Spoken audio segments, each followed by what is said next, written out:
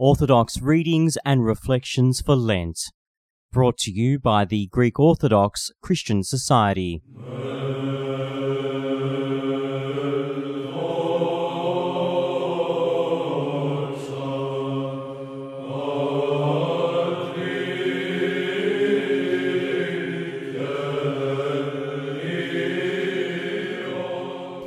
Today's reading raises a question which goes to the heart of Orthodox Christianity. Why does the Orthodox Church value asceticism? Back from the very beginning, when God created Adam and Eve, He gave them 2 commandments. First, to tend and keep the garden, and second, to abstain from eating the forbidden fruit. Both of these commandments were ways of practicing asceticism. There were further instances of asceticism in the Old Testament, for example with Jonah and the Ninevites. In the New Testament, we read about the ascetical life of St. John the Baptist, who lived in the desert and ate very plainly. Christ himself fasted for 40 days prior to starting his ministry, and at other times he would retreat at night to pray.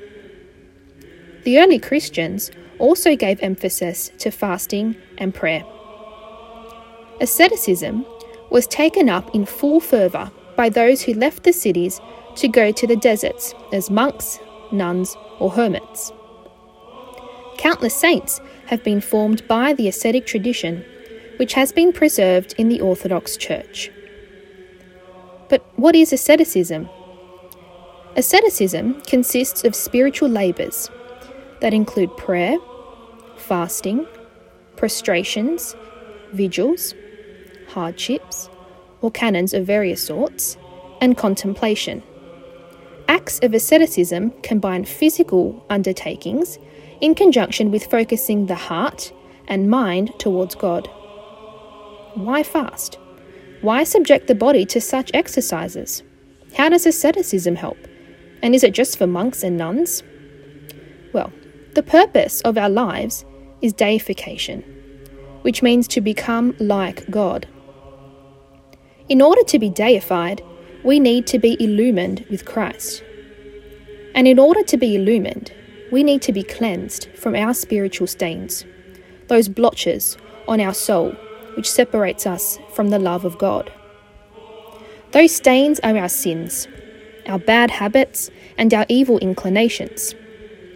Ascetic practices are the methods of cleansing our hearts.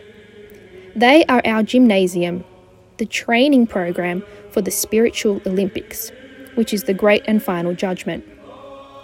They are the true and trusted method of cleansing the body, mind, heart, and soul. Asceticism is the antidote to the materialism and egotism that pervades our day-to-day life. Asceticism is not the goal of the spiritual life, but simply the method. Asceticism is not about building points or achievements of spiritual feats. Such an approach often leads to pride. Instead, it is the product of our repentance.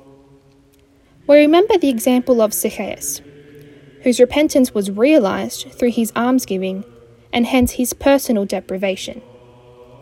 And just as an athlete requires a coach to guide them to train and prepare correctly, any ascetical endeavour requires spiritual coaching, and these coaches are our spiritual fathers.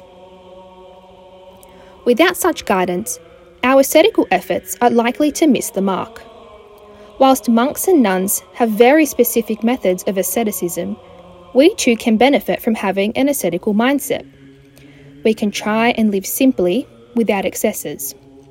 We can try to observe the prescribed fasts of the Church.